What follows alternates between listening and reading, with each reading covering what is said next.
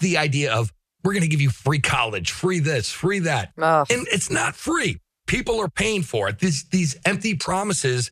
Who is going to promise more? You're saying, I'm not going to give you anything. I'm going to give you your liberty and your freedom.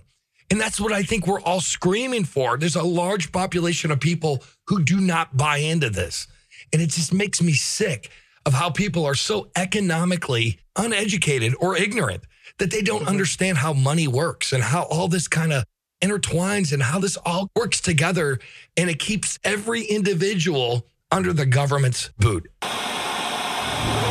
Transmitting directly from the launch pad.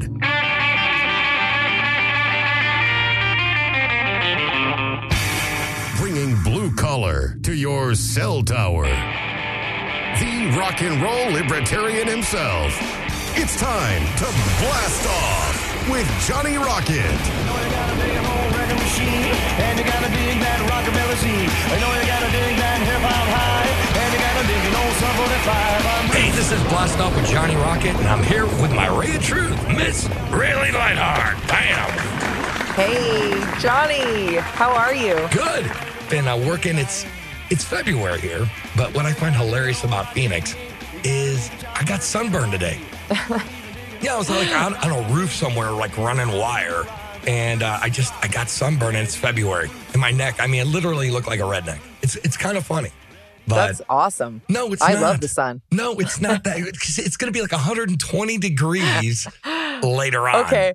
My son and I were just talking about how much we hate going outside and running or exercising outside because it's always raining on us, and we don't like coming inside, taking off all of our clothes and still being wet. We're like, we hate that. Yeah, totally. So, yeah. Did I tell you about the thing that happened to me the other day with my foot? Like I came home from work and I walked into the house, and all of a sudden I felt like this sharp pain in my foot, and I had no idea what happened. Oh, yeah. And you found a wire in your foot. I found a wire. It was like a inch long. Like I couldn't see it. Wow. And I'm like, I couldn't walk on my foot. And I'm looking around like, I got to find some tweezers or something. Look around and knocked on my neighbor's door. I'm like, can I borrow these real quick? And I'm digging around in my foot. A wire. I pulled out an inch long, like, I don't know, like cable wire, stereo wire, speaker wire. Horrible story. It's like a nightmare.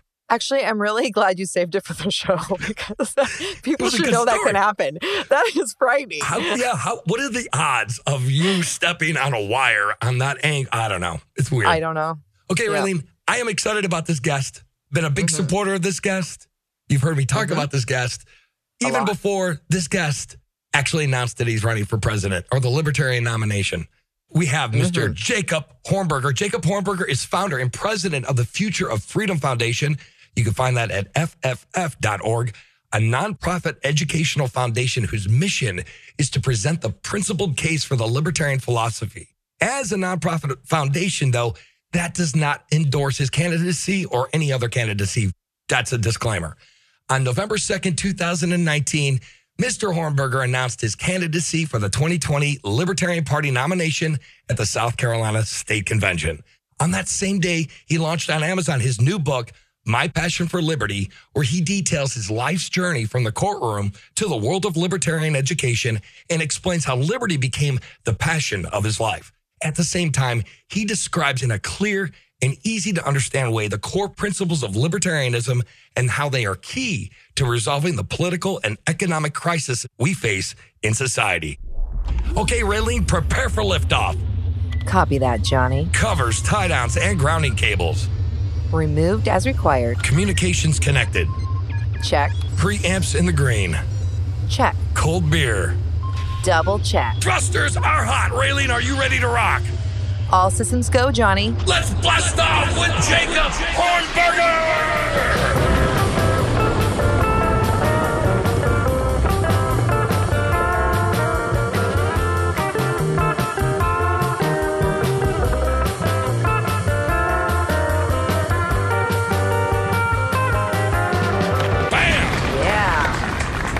Mr. Hornberger, welcome to the show, sir.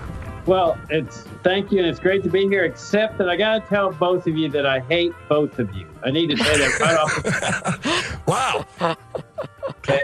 Now, the reason I hate you is because you're over there in that nice hot weather in Phoenix while I'm over here freezing my tail off in the latter part of February.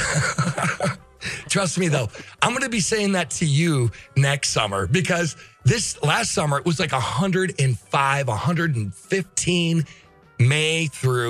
June through like August. Miserable. Every day. You couldn't even go outside. Okay, that's just his sunshine privilege. That's all I have to say. No, you gotta understand. 110 is heaven for me. I grew up in South Texas. Oh yeah. I get my revenge over everybody that was having a good time. Right. Well, see, you can't hate Raylene because she's in Washington. So so she's okay. Misery loves company. Yeah, there you go. Does. You can't hate her. See, we can be friends. I love you, Raylene. Well, Mr. Hornberger, welcome aboard the Liberty, the ship that has lapped the left, rocked the right, and has stayed on true north for destination freedom. Mr. Hornberger, we're going to play a little military game since you were in the military like me. What do you want your space cadet call sign to be when you're here on the show? Oh, gosh. I don't know. How about Liberty Man? There you go. Yeah. Liberty Man is in the house. So, Mr. Hornberger, how did you find libertarianism? And what are your biggest influences as a libertarian? This is the administrative questions I have to get out of the way. I just got to know, though, was it Mises? Well, not at first. That came later. It was really Leonard Read. I'd walked into a public library in my hometown of Laredo, Texas. I was a practicing lawyer. I was about 28, 29 years old. And I was just disillusioned with politics. I was looking for something to read in the political science section. And I was a liberal Democrat. And I found these 4 little books that the Foundation for Economic Education had published in 20 years before. And I started thumbing through them, and it was just a total road to Damascus experience. Right. And I was bowled over. I mean, the scales were falling from my eyes. I realized how I'd been lied to, especially in the public schools I'd gone to, the government schools. And that was a changing point in my life. And so from there, I started reading these essays. They were a collection of essays written by different authors. But Leonard Read, who founded the Foundation for Economic Education, had the biggest impact on me. And I later wrote an essay, Leonard Read Changed My Life, that got published by FEE, as it's called. And then Mises came later when I discovered the Austrian school. I think that Mises is the greatest economist who's ever lived. So, and then there was Henry Hazlitt and Frederick Bastiat and several other people. Right on, right on. Beautiful. Mr. Hornberger, we hear time and time again that the Libertarian Party does not put forth candidates who can be taken seriously. What do you believe that criticism really means about candidates in the past, and how are you doing it differently? Well, yeah, I'm not sure what that means either. But what I've always believed, and I served 3 terms on the National Platform Committee back in the 1990s, and I've always believed that libertarian principles are everything. I mean, they are our greatest asset. Right on. I remember when the guy called me to ask me to serve on the platform committee, he made the request and I said no to him. And he said, well, why not? And I said, well, because I didn't know very much about the Libertarian Party, and I'd been in the educational arena and I'd practiced law. I knew about the party though, but I said, this is a political party. And that means it's going to water down its principles. And I'm not interested in that. I'm interested in pure libertarian principles. And he says, the guy's name was Bill Evers. He was a big activist in the party back in the 90s. And he was on the platform committee. And he said, have you ever read the platform? And I said, no. And he says, well, would you read it if I sent it to you? And I said, sure. And I was skeptical. But I started reading this thing. I mean, and it was just this beautiful manifesto of liberty. If Rothbard didn't write it, which people have told me that he did, somebody that liked Rothbard wrote it because it was just fantastic. And I called Bill up and I said, it would be an honor to serve on this committee. And then during those 3 terms, there were people that saying, oh, we need to hide this and we got to delete this. This is costing us votes. And my position and Evers' position at the time was, look, this is our anchor. This is our base. This is our foundation. This is our insurance policy against candidates who were out there expounding Republican-like principles and who were, I thought, was hurting the party. Sure. And so over the years, I've seen candidates do that. They run Republican-like campaigns, and I don't understand that. Why would anybody choose a Republican-like campaign? Yes. Or the Republican? I'm with you on this. I've never understood this. And here's the thing, one of the things I have a problem is many members, of the Libertarian Party they want gradual change. And then there's other members who want radical change. Mm-hmm. And like you personally, like you running this campaign, what do you think is the best method of instilling libertarian beliefs within our culture and society? And do you think radicalism is pragmatism? Oh, there's no question about it. I mean, that's the point here is that now there's different forms of radicalism when people go out and do something gimmicky to get attention. I don't like that at all.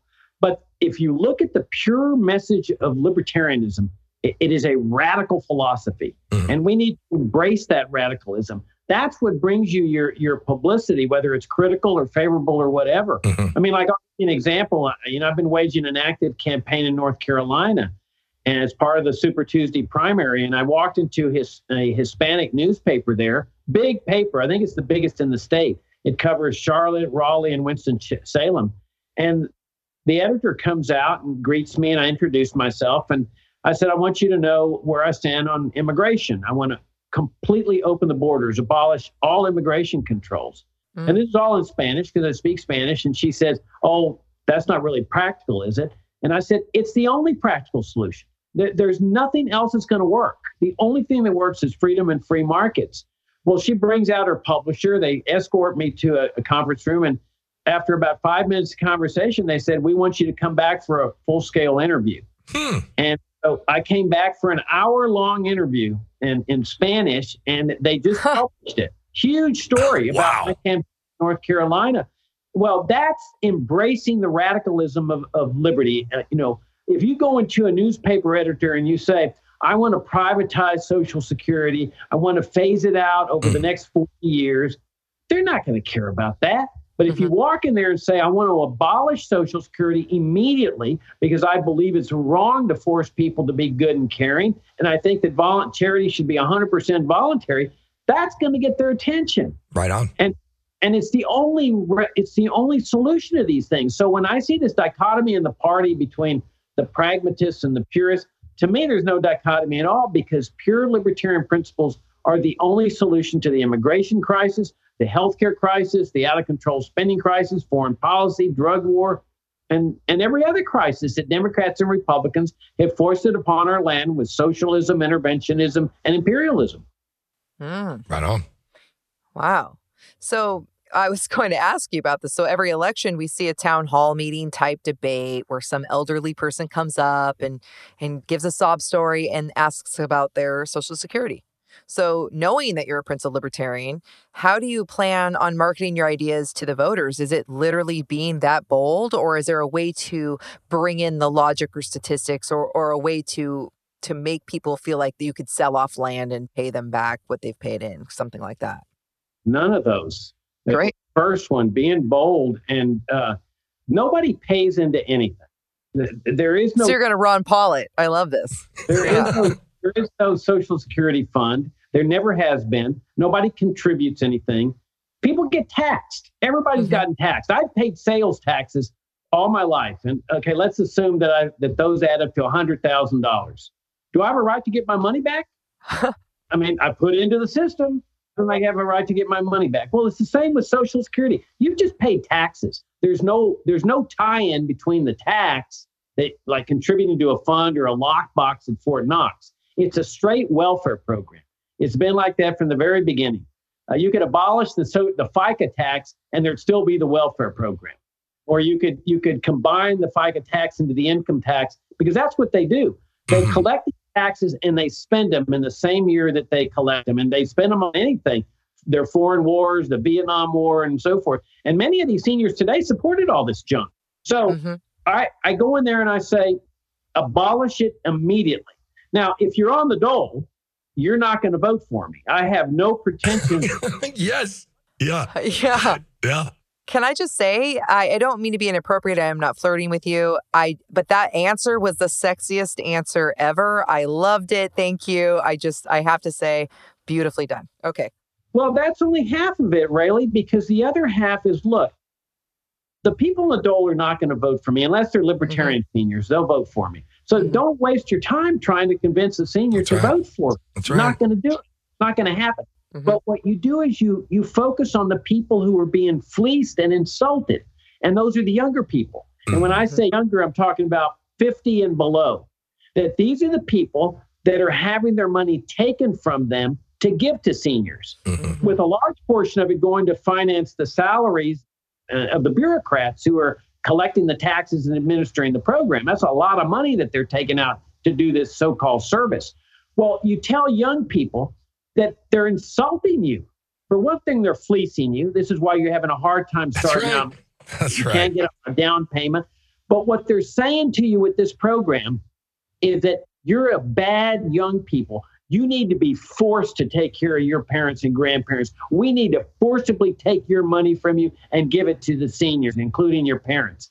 Yes. It's a gigantic insult. It is. People have a right to keep everything they earn. They decide for themselves whether to step up to the plate, help parents that are desperately in need or grandparents. And that's what charity is really all about, not the impersonal bureaucracy and force of the IRS and the Social Security Administration. So that's my target audience is, hey, join up with us libertarians to get rid of this socialist program. And that's what it is. It's a socialist program. I agree. And then you have the opportunity to do good things for your parents, your grandparents, or even seniors in the community that need help through church groups, community groups. So I'm trying to recapture a faith in people, but more important, I'm trying to get them to recapture a faith in themselves, in others, and in freedom. Wow. Right on. Right on. Absolutely agree with you, Mr. Hornberger.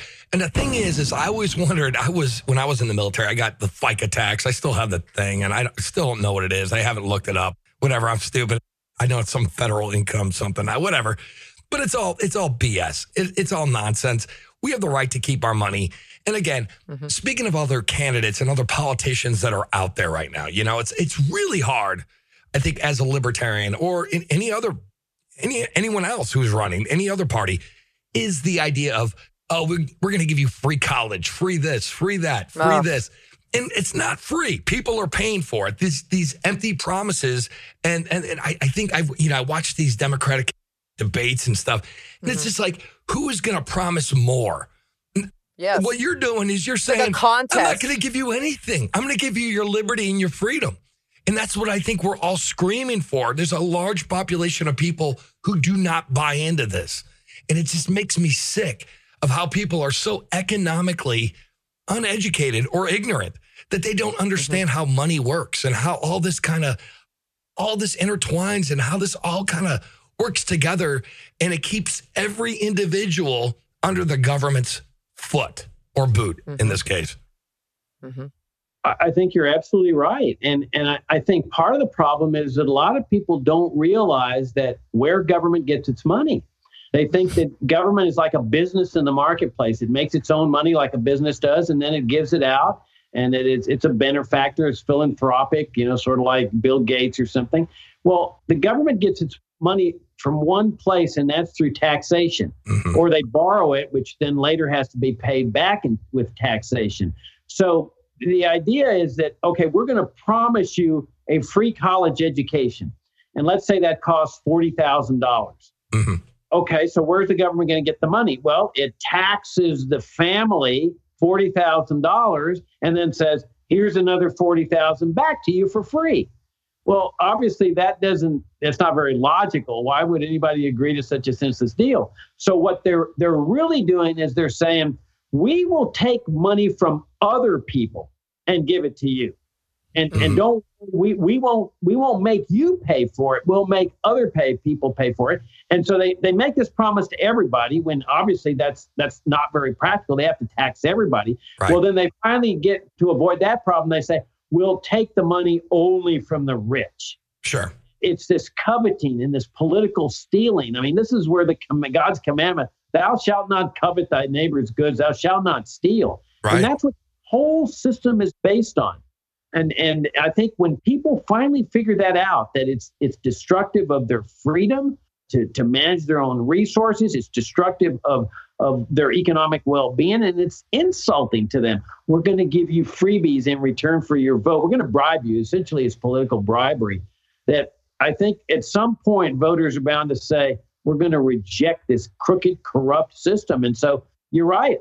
All I offer you is the ability, the opportunity to manage your own life and your own resources. And that's the best thing you could ever have as compared to these socialist programs that they're promising you.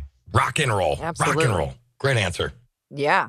So memes are life and the media is rigged. How are you going to make America remember you? And what do you want them to take away, if not to the polls, as seeds planted in liberty?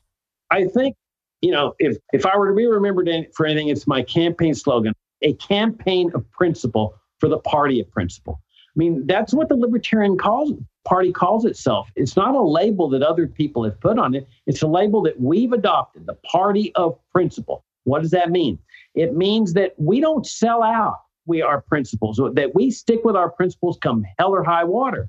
For example, we favor open borders. Well, that's a controversial position. That likely is going to cost us votes. Doesn't matter. We stick with our principles because we believe that principles are everything. Ideals are everything. Sound ideas on liberty. This is what gave us things like freedom of speech and freedom of religion and due process of law. There's just various times in history where people are exhorted to think at a higher level and a deeper level, where they kind of set aside their everyday problems in life and they go for the big things in life, like these principles and ideals of freedom of speech and freedom of religion.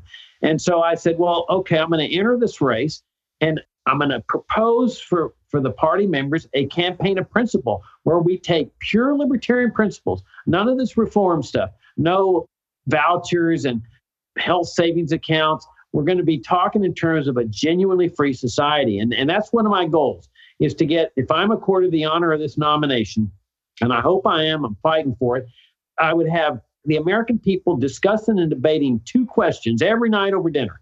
Number one, what does it really mean to be free? And number two, what is the legitimate role of government in a free society?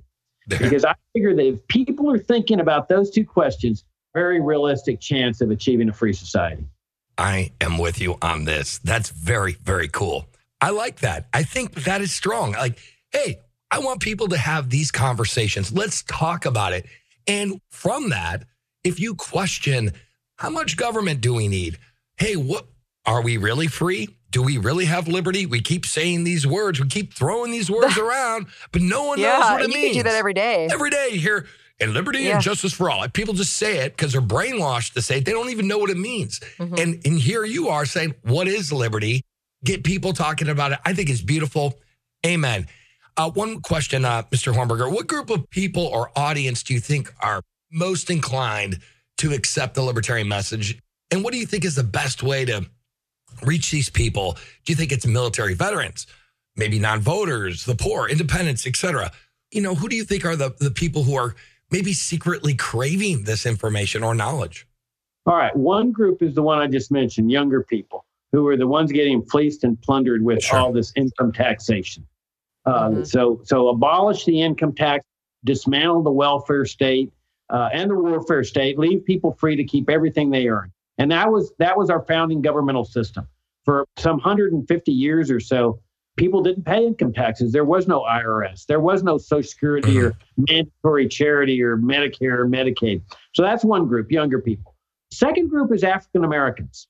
They are as natural libertarians as I've ever seen. And you talk to them in terms of this horrific, deadly, and destructive racially bigoted war on drugs. I mean, I consider this the most racially bigoted government program since segregation.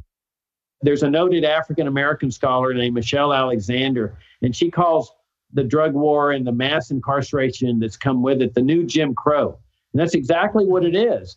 And when I've been campaigning in North Carolina, I've been talking to a lot of African-Americans about this thing, and they all get it. I mean, you go into white elite neighborhoods and you talk about the drug war, and they'll say, "Oh, Jacob, we got to have the drug war because drugs are so bad." As if nobody's saying drugs are good. We're saying they just don't belong in the criminal justice field. They belong in the private sector, like alcohol and prohibition. Well, blacks get it. They understand that how this system's working. It's crooked and corrupt. It's just politicized, and the law enforcement areas, the judiciary. It's a crooked, corrupt system all the way through. So that's a second group. A third group is people who don't vote, the one you mentioned. I mean, there's a reason why people don't vote. They're disgusted with the whole system. They don't want to vote for the lesser of two evils. Whether they vote for Trump or Sanders or Buttigieg or whoever, Weld, they're all the same. Philosophically, for us libertarians, it's one political party, the welfare warfare party, and it's divided into two wings, Democrats and Republicans. There's no difference philosophically. And so those are the three principal groups that I would be targeting. Now, you mentioned veterans. Absolutely. I mean, they're the ones who have paid the biggest price for all this foreign interventionism. They get used as pawns. I would bring all the troops home from everywhere, not just the Middle East and Afghanistan, Korea, Europe, World War II is over, Africa, Latin America, and bring them home and discharge them. Get them into the private sector. And so that would save a lot of money. And then we start talking about dismantling the whole national security establishment. Amen. Amen. And restoring a limited government republic with a basic military force, but you get rid of the CIA, the NSA. These institutions are antithetical to a free society. You find them in communist countries. They have no place in America. Bam. Bam. Great answer. Loving it. Go ahead, Raylene. Loving this interview. All right. So this is not a tough one. Many medical freedom advocates that I work with from all walks of life with no party loyalty want to know who they can trust to protect their right to body autonomy without fail. Tell us your thoughts on forced injections on behalf of the herd, socialized healthcare, and industry regulations. Well, totally against forced vaccinations. I mean, it'd be difficult to find a better example of a violation of the libertarian non-aggression principle than, forcing people to undergo a vaccination. It's outrageous. But people are free to vaccinate themselves, of course. Now, with respect to Medicare and Medicaid, it's a fascinating question because, I grew up in what the Census Bureau called the poorest city in the United States. That's what they told us when we were kids. That was Laredo, Texas. There was a lot of poverty in Laredo. People lived in shacks, and as poor as it was, though, people in Nuevo Laredo, Mexico, were even poorer. But every day, doctors' offices were filled in Laredo with people, most of whom couldn't pay. And they'd bring tamales in to the doctor and so forth. But the doctors knew they couldn't pay. And there was never a case, from what I heard, of a doctor ever turning away anyone. Yes. They would just treat them on a voluntary basis. And then the hospital, the same thing. It was called Mercy Hospital. It was a Catholic hospital. They handled poor cases. Well, the doctors were still the second wealthiest people in town because they were making money off the people who did pay. The wealthiest people were the oil people. And so doctors made house calls. Our doctor, when we'd get, step on a rusty nail or something, we'd call him up and he'd say, come by the house, and he'd come out to the car and give us a tetanus shot. And nobody had major medical insurance, right? Or hardly anyone. Why? Well, because going to the doctors was like going to the grocery store. Healthcare costs were low. They were stable. I mean, who has insurance for soaring grocery store prices? Nobody. Right, yeah. Okay, so then Medicare and Medicaid come into existence, these giant socialist programs, and that was the beginning of the end.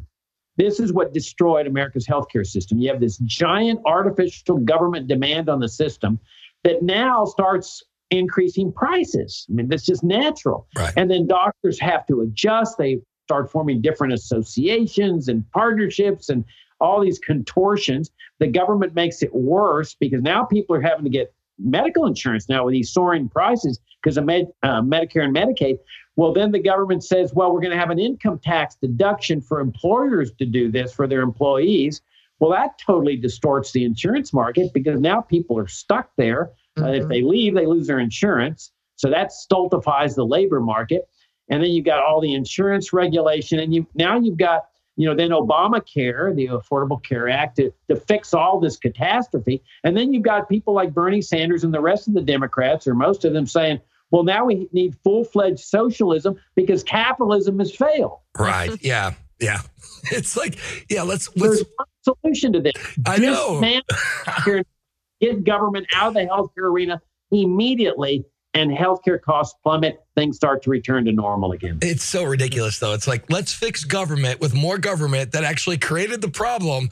It's like the joke, It's like, the antivirus companies are actually making the viruses to sell you the cure. I find it hilarious because this is what's going on. And you cannot solve problems by more government. It's just going to make it worse. And all it does is it creates more of a need for the average individual to depend on the state.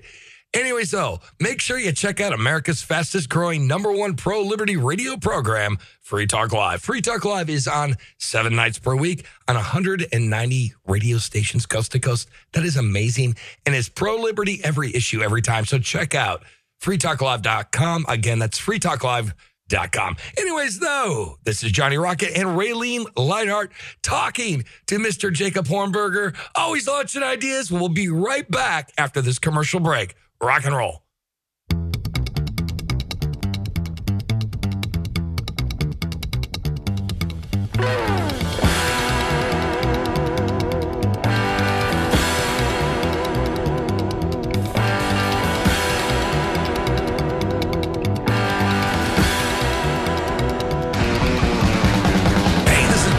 Johnny Rocket, and I'm here with my Ray of Truth, Miss Raylene Lightheart. Bam. Hey, thank you. What a fun show. Yeah, it is. It's great. We're talking to the one and only. He's going to be the Libertarian presidential candidate. I just know it. Mr. Jacob Hornberger here on the show. Well, you guys really make us guys feel welcome. Thank you very much. We are the funnest libertarian show out there. I swear to you, sir. We are. So I can't argue that. What we do in the second segment, sir, it's called Rocket Fire. What we do in Rocket Fire, sir, is I'm going to ask you a series of 10 questions. These questions will be politically related, and if you can answer these questions between 30 to 60 seconds, that'd be awesome. Mr. Hornberger, are you ready to play? Rocket Fire. Bam. I'm ready. Question 1. What do you think is more important, economic liberty or social liberty, or are they one of the same, and why? Economic liberty, because people have a right to keep everything they earn, decide for themselves what to do with it, and to sustain their lives through labor. And out of that, then people can find meaning in life and value in life and pursue happiness in their own way. So I think economic liberty is much more important. Rock and roll. Question 2. Do you think the goal of libertarianism is a stateless society? No, I think it is for some libertarians. But for me, the goal of liberty is a free society, which I consider can only come about with a limited government republic. Rock and roll. Question 3. Is state paternalism ever really justified in a liberal democracy? And what is wrong with paternalism? And what are our future outcomes from it? No, it's never justified because it's based on the immoral principle of using force of the government to take money from one person and give it to another person, or to put somebody in jail because he's ingesting something that his political daddy doesn't approve of. A free society necessarily presupposes living your life the way you want to live it, as long as it doesn't involve the initiation of force or fraud against another person. Rock and roll. Question 4. What is your take on collectivism, and why is the individual more important than the masses, and how can this idea be foreign to most Americans? Well, my perception of collectivism is it's an immoral philosophy. The sanctity of the individual must always come first, the sovereignty of the individual. And the individual stands above the collective because it is his life. Each person was born with one life to live, and he has a right to live that life in the way he chooses. And what the problem with collectivism is it sacrifices the individual and the freedom of the individual for the greater good of the collective, and that's highly immoral. Right on, sir. Question 5. What do you think is the most important and impactful action to combat the warfare state? The alternative paradigm of a limited government republic. The warfare state involves coups, alliances with dictators, foreign aid, invasions, assassinations. A limited government republic rejects all of those, and there's transparency in government. That's why our American nation started out as a limited government republic and rejected the whole idea of a warfare state. Right on, sir. Question 6. Who was your favorite previous presidential candidate or nominee, and why? Well, it'd be a tie with Ron Paul, who I think is just heroic. I mean, the guy is he's one of my real life heroes. I actually went door-to-door campaigning for him in the 2008 presidential race by going door-to-door in the New Hampshire primary in the middle of winter, which I hate. And then the second one is Harry Browne. I think Harry Browne has run the most principled campaign in the entire history of the party. And both of those individuals have had a big positive influence on me. Right on. Great answers. Question 7. Most of the public land in the West is held by the federal government. How would you go about releasing the land to the states or the people? And is that even within your scope as president? Well, it is. And it should be, the federal government should divest itself of ownership. I mean, this is just another classic example of socialism. I mean, here they say, oh, we're a capitalist nation when the government owns, I don't know, a huge percentage of the lands out west. But don't put it in the hands of the state. That's just, decentralizing socialism. Put it in the hands of private individuals, however way they want to do that. Sell it, auction it off, raffle it off. Just put it into private hands. Right on, sir. Question 8. What is your take on nuclear disarmament and strategic arms treaties? Well, I like the idea of treaties. I dislike the idea of unilateral disarmament. I think that it's much better to think in terms of establishing free trade and open immigration. In other words, stop the isolationism of the private sector, lift all sanctions and embargoes, and then you establish these mutual relationships with foreign people where the incentive to go to war essentially evaporates because there's all these interrelationships between the citizens of different countries. We don't have nukes pointed at people in Mexico because there's no chance of that ever happening. That's what we need to establish with everyone: China, Russia, Iran, Korea, Vietnam, everyone all over the world. Question 9. Are all gun laws infringements on the Second Amendment? Yes, they are an infringement on the right to keep and bear arms, which precedes the Second Amendment. Our rights don't come from the Second Amendment or the First Amendment. These are restrictions on the power of government to infringe on our natural God-given rights that pre-exist government and pre-exist the Constitution. Question 10. What do you prefer, the Constitution or the Articles of Confederation, and why? Well, I prefer the Constitution properly understood, but with modifications. I favor a limited government republic. I think there's tremendously positive aspects of this. And I like the due process clause. I like the idea of an independent judiciary. It's just been perverted under our welfare warfare state.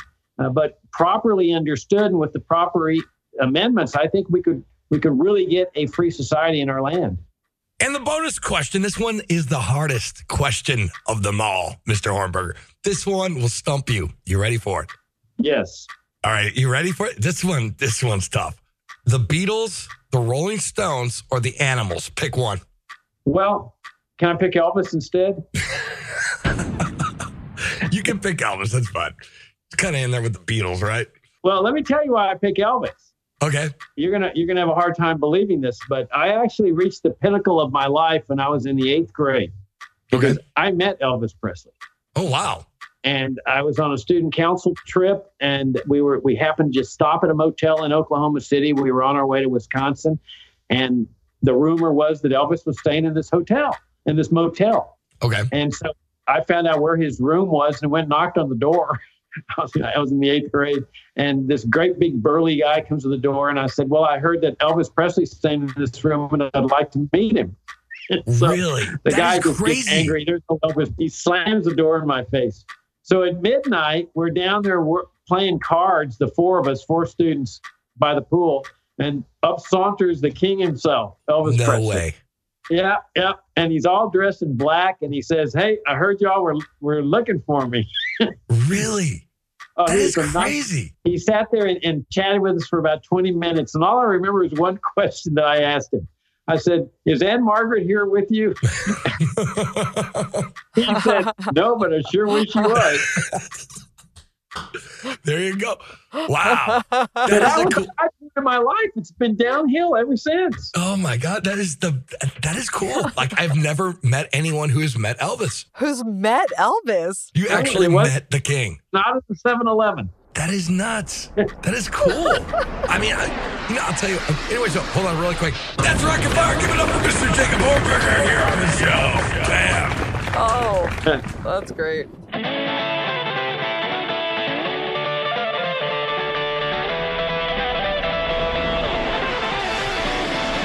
All right, let's get back to the show.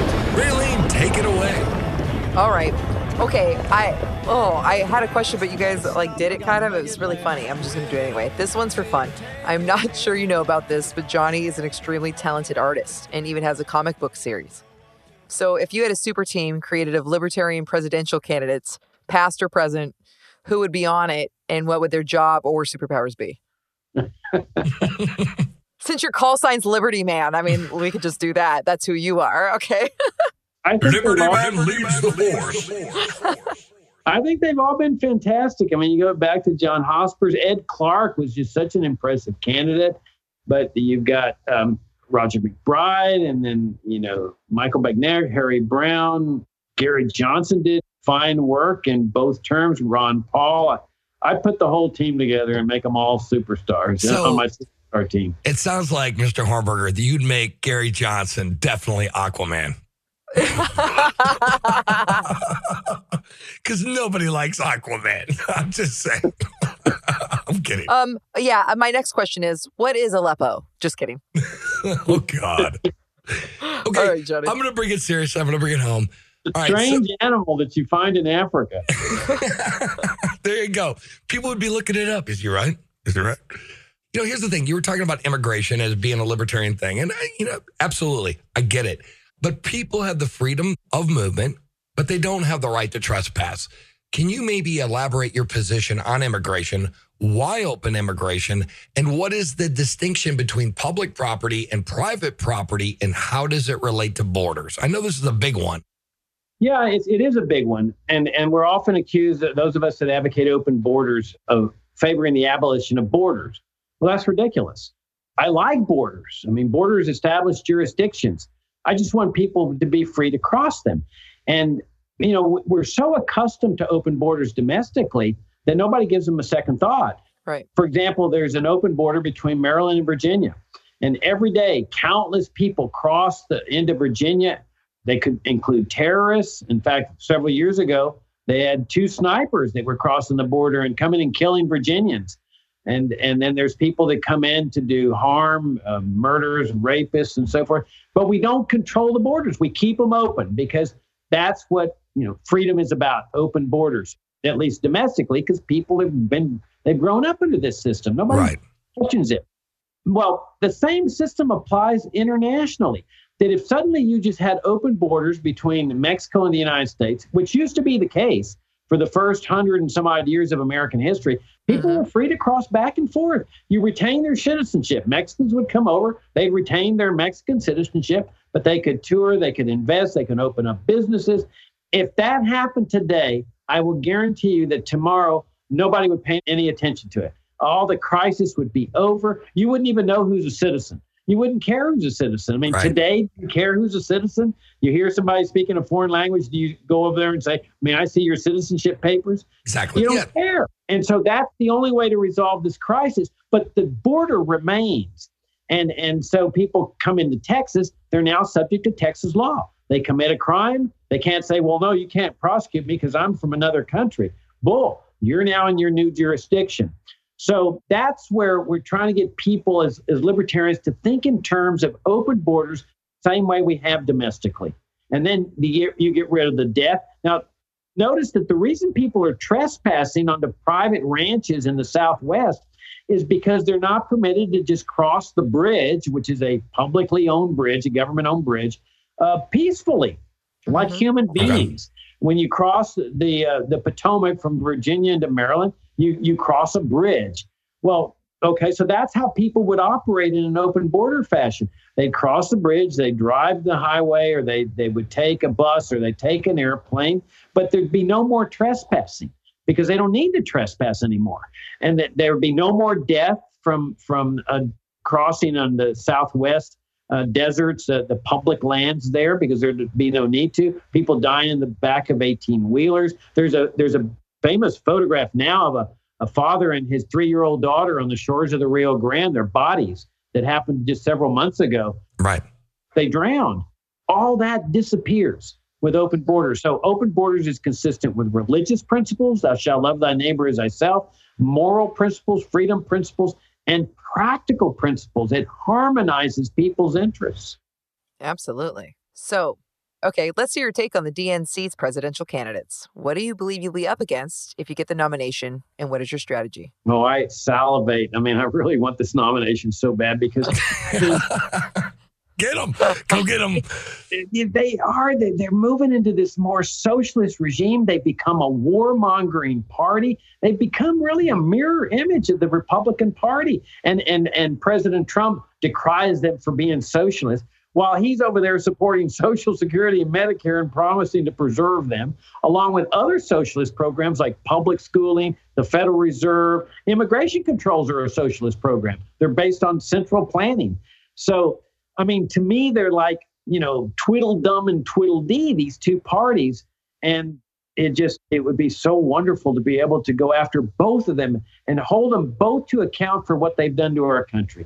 They're both leading America in a very bad direction. And what I tell people, look, if you're happy with the direction that America's going in, and Trump says, well, you should judge it by the stock market and the unemployment rate and the interest rates, this is nonsense. Life has more meaning than that. Look, there's young people committing suicide on an ever-increasing basis. What's that all about? Right. I mean, you can understand older people maybe committing suicide, life's turned against them, but a young person starting out in life, that's a conclusive sign that there's something dreadfully wrong with this society.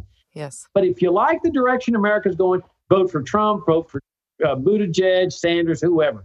If you want to move America in a different direction, come and join up with me, join up with us libertarians, because we will lead this country in the direction of freedom, peace, prosperity, and harmony. Awesome. And I have one more follow-up. What talking points for libertarians are the easiest to market to voters in the U.S. right now? Because honestly, a lot of the parts of our platform that have been old school since the 70s for us, people are just talking about. Even the sex work is work plank on the Libertarian Party is being talked about by a lot of liberals right now. I mean, what's the easiest stuff to sell? I think the easiest thing to sell is the overall general philosophy is, look, you have a right to live your life the way you choose. As long as you're not raping, murdering, stealing, defrauding people, that your choices may not be the most popular. They may be disapproved by people. You may be ingesting substances that are harmful or destructive. You may be educating your children in a way that other people don't approve, maybe not sending your children to church. You may be going on vacation when you can't afford it. But this is the essence of freedom, that you have a right to live your life the way you choose without being punished or put in jail for it. And I think that's the major philosophical sell that we should be making to the American people. Rock and roll. Okay, so I have a personal question here. So were you a veteran Army officer? Is that correct? Infantry? Yes. Okay. This is interesting because I want to know, we just had a show regarding, a lot of veterans who were in the military and how it changed them and they became libertarians. And some of them have become anarcho-capitalists and, been wanting to spread the message of liberty and finding ways to help veterans. But how was your military experience? Did that affect your outlook about liberty? I mean, because it did for me, because of all the fraud, waste, and abuse of the state. Did that have any impact on you? Yeah, but actually in a different way, because I went to college at Virginia Military Institute.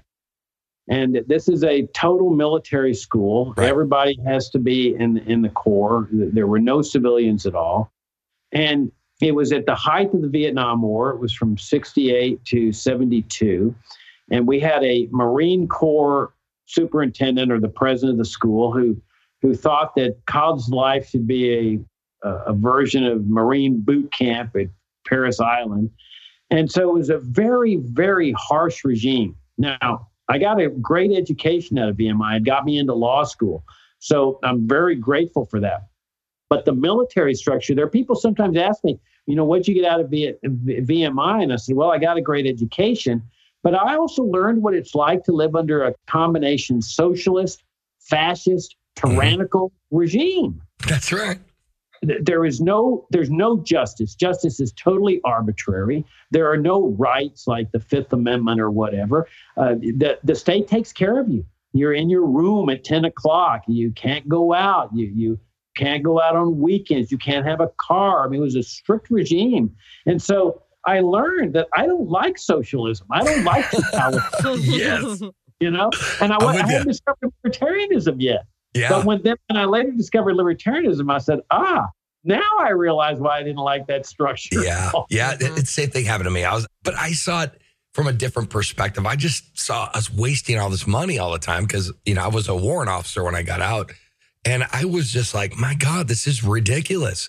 And that's what kind of got me into that led me down the path. And then all of a sudden, this Ron Paul guy came out.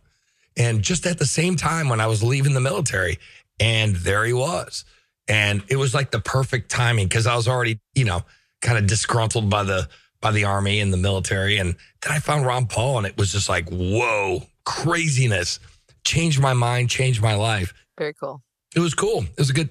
There's my entry to libertarianism story, everyone. Okay, so Mr. Hornberger, one final question. Go ahead. I can add to that Ron was getting a lot of his money from veterans. In active duty because they understood that he was speaking the truth. And there's that famous exchange when he was in that debate where he said, hey, the people in 9/11 came over here for one reason and one reason alone, because the government was over there killing people in the Middle East. That's right. Yep. Absolutely. And they all went ballistic. Rudy Giuliani went ballistic. But I think people in the military instinctively knew this was a man telling the truth. Yep. And that the troops were being used as pawns. Just like, look what they did in Vietnam. They sacrificed some 60,000 of my generation. And that was one of the most moving parts of being at VMI is when they would announce in the mess hall that a VMI grad had been killed in action in Vietnam. I mean, you could hear a pin drop across the room. And they just sacrificed these 60,000 for nothing. And I think that's why Ron attracted so much attention. And I would like to hope that I would do the same if I'm accorded the honor of this nomination, because I can talk to military saying, man, they are using you as pawns. That's right. I love it. Okay, final question. Mr. Hornberger, how would you explain to the common man, because this is what comes up to me all the time, and there's a lot of libertarians or not libertarians, but liberty-minded people who are just disenfranchised by the state and by the government, but they would also how would you explain to the common man on how a free system or a free market system of capitalism is different than how they see it today? Like big insurance companies with large buildings, military contractors, oil companies, big pharma, their careless attitude towards the consumers and the predation on taxpayers and customers. And how is that unethical? They have a hard time differentiating crony capitalism from free market capitalism. Can you give us your spiel on that? Yeah. And it's perfectly logical when you're indoctrinated in public schools into thinking that this is a free enterprise system, and everybody's indoctrinated with that. You do a survey, and does America have a free enterprise system? Oh, yes, absolutely, capitalist system. And so then you have all this so-called crony capitalism where these big corporations are getting grants and bailouts, and they're in bed with the government. That is not what we libertarians defend. Here's an exposition of what we favor as far as the picture of a free society. One where people can engage in any enterprise they want without asking for permission from the state. No licensing laws, no permits, none of that permission business. You want to start an enterprise, you do it. But consumers are sovereign. They decide whether you're going to stay in business or not. You keep everything you earn, 100%, and no IRS, no income tax, and you decide what to do with it. No more mandatory charities, Social Security, Medicare, Medicaid, farm subsidies, foreign aid, nothing. You keep it all, 100% charity. Then you're free to travel and trade anywhere in the world without government restriction. No more sanctions and embargoes and putting you in jail because you've traveled to Cuba. Yeah. Capital accumulation and sound money. No more Federal Reserve. Sound money, a free market monetary system. That's what would be increasing standards of living at an exponential rate. Legalization of all drugs. You can ingest whatever you want to ingest. Drug addiction belongs in the drug rehab programs, not in the penitentiaries. And finally, a limited government republic where there's no more state-sponsored assassinations, invasions, coups, foreign interventions, where the purpose of the government is simply to protect the nation from an invasion, which is a non-existent threat. And so you have a limited government republic, no CIA, no surveillance schemes, no massive military empire. That's the picture we present to the American people as libertarianism. Rock and roll. All right, Raylene, prepare for landing. Roger that, Johnny. Seatbelts and shoulder harnesses. Your body, your choice. Landing gear and downward expanders. NAP initiated. Anti-state superchargers.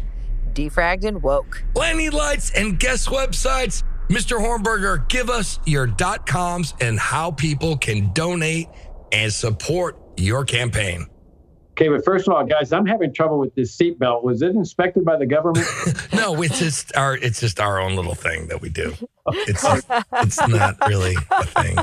You don't have to wear it. I'm just really, we're landing, and I just wanted to make sure that, we're safe, We're in a damn ship, sir. We're in a damn ship. Okay. JacobForLiberty.com. People can keep up with what I'm doing in my campaign. I've got the blog section. I've got the upcoming appearances. I'm going to be at the Washington State Libertarian Party convention, Raylene, on Friday night of the convention. I'll fly out early the next morning in case you're going to be there. And they can come to the media section. The interviews like this are all posted there. And I need support. I mean, we're kind of low on funds. And so I would love to get some donations from people who like what I stand for and would like to make me the nominee, and then come to the state conventions. They're very exciting. Yeah. Every convention I've been to so far, there have been more people running for delegate slots than slots available, which makes it very exciting. I mean, there's some electricity going on in this party. There is. And again, Mr. Hornberger, I love what you have to say. And you know what? You're taking a very Ron Paul approach. And again, I think you could be the Ron Paul 2.0. As a matter of fact, I say you are the Ron Paul 2.0. And I was honored because I was actually looking forward to having you here on the show. I think you're articulate, you're humble, and you're professional, and you have class. And I really do appreciate that. And it's good to have somebody who's, as much as I think Vermin is the greatest guy in the world, and I love having a beer with the guy, you don't have a boot on your head. And yeah, I think that's great. I think he's a great guy. Johnny really cares a lot about that boot. So he means it. Johnny means what he's saying to you. Yeah, it's just, don't make a joke out of our principles. That's all I got to say. And that's the only thing that bothers me. It's just like, don't make a joke. We're here for a reason.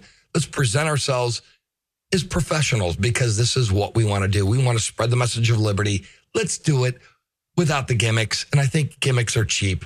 Let's do it with logic, reason, and actual heart and soul. And that's how I think we should be doing it. I totally agree with you. And thanks for the nice compliment about Ron Paul. I mean, that is a nice compliment. He's one of my real heroes. If I could accomplish half of what he accomplished in bringing people into the libertarian movement, I'd be a happy man. There you go. Anyway, so this is Johnny Rocket with Raylene Lightheart. Give it up for Mr. Jacob Hornberger. Bam. Thank you, guys. Thank you very much. I'm honored and pleasure. Okay, Raylene, what do we got going on next, though, with Mr. Hornberger? Oh, well, if you like the show, make sure to go to supportblastoff.com and subscribe. That is supportblastoff.com. And if you give us $1 an episode, you get to hear the after party, and $2, you get the all-nighter, too. And you get to hear this. What do we have to hear? We get to hear Jacob Hornberger get put on blast by a lot of people. So lots of questions. A lot of questions. There we go. Well, it's been a while since we've done this. We've been on vacation. So. We've been on vacation for a while. Mr. Hornberger, thank you so much. This is Johnny Rocket, Raylene Lightheart, signing off. See you next week. Rock and roll. -5, -4, -3, -2, -1. Come on, people, get undone. Blast off. I blast off. Yes, we're on a trip on a rugged ship. Come on, folks, with me.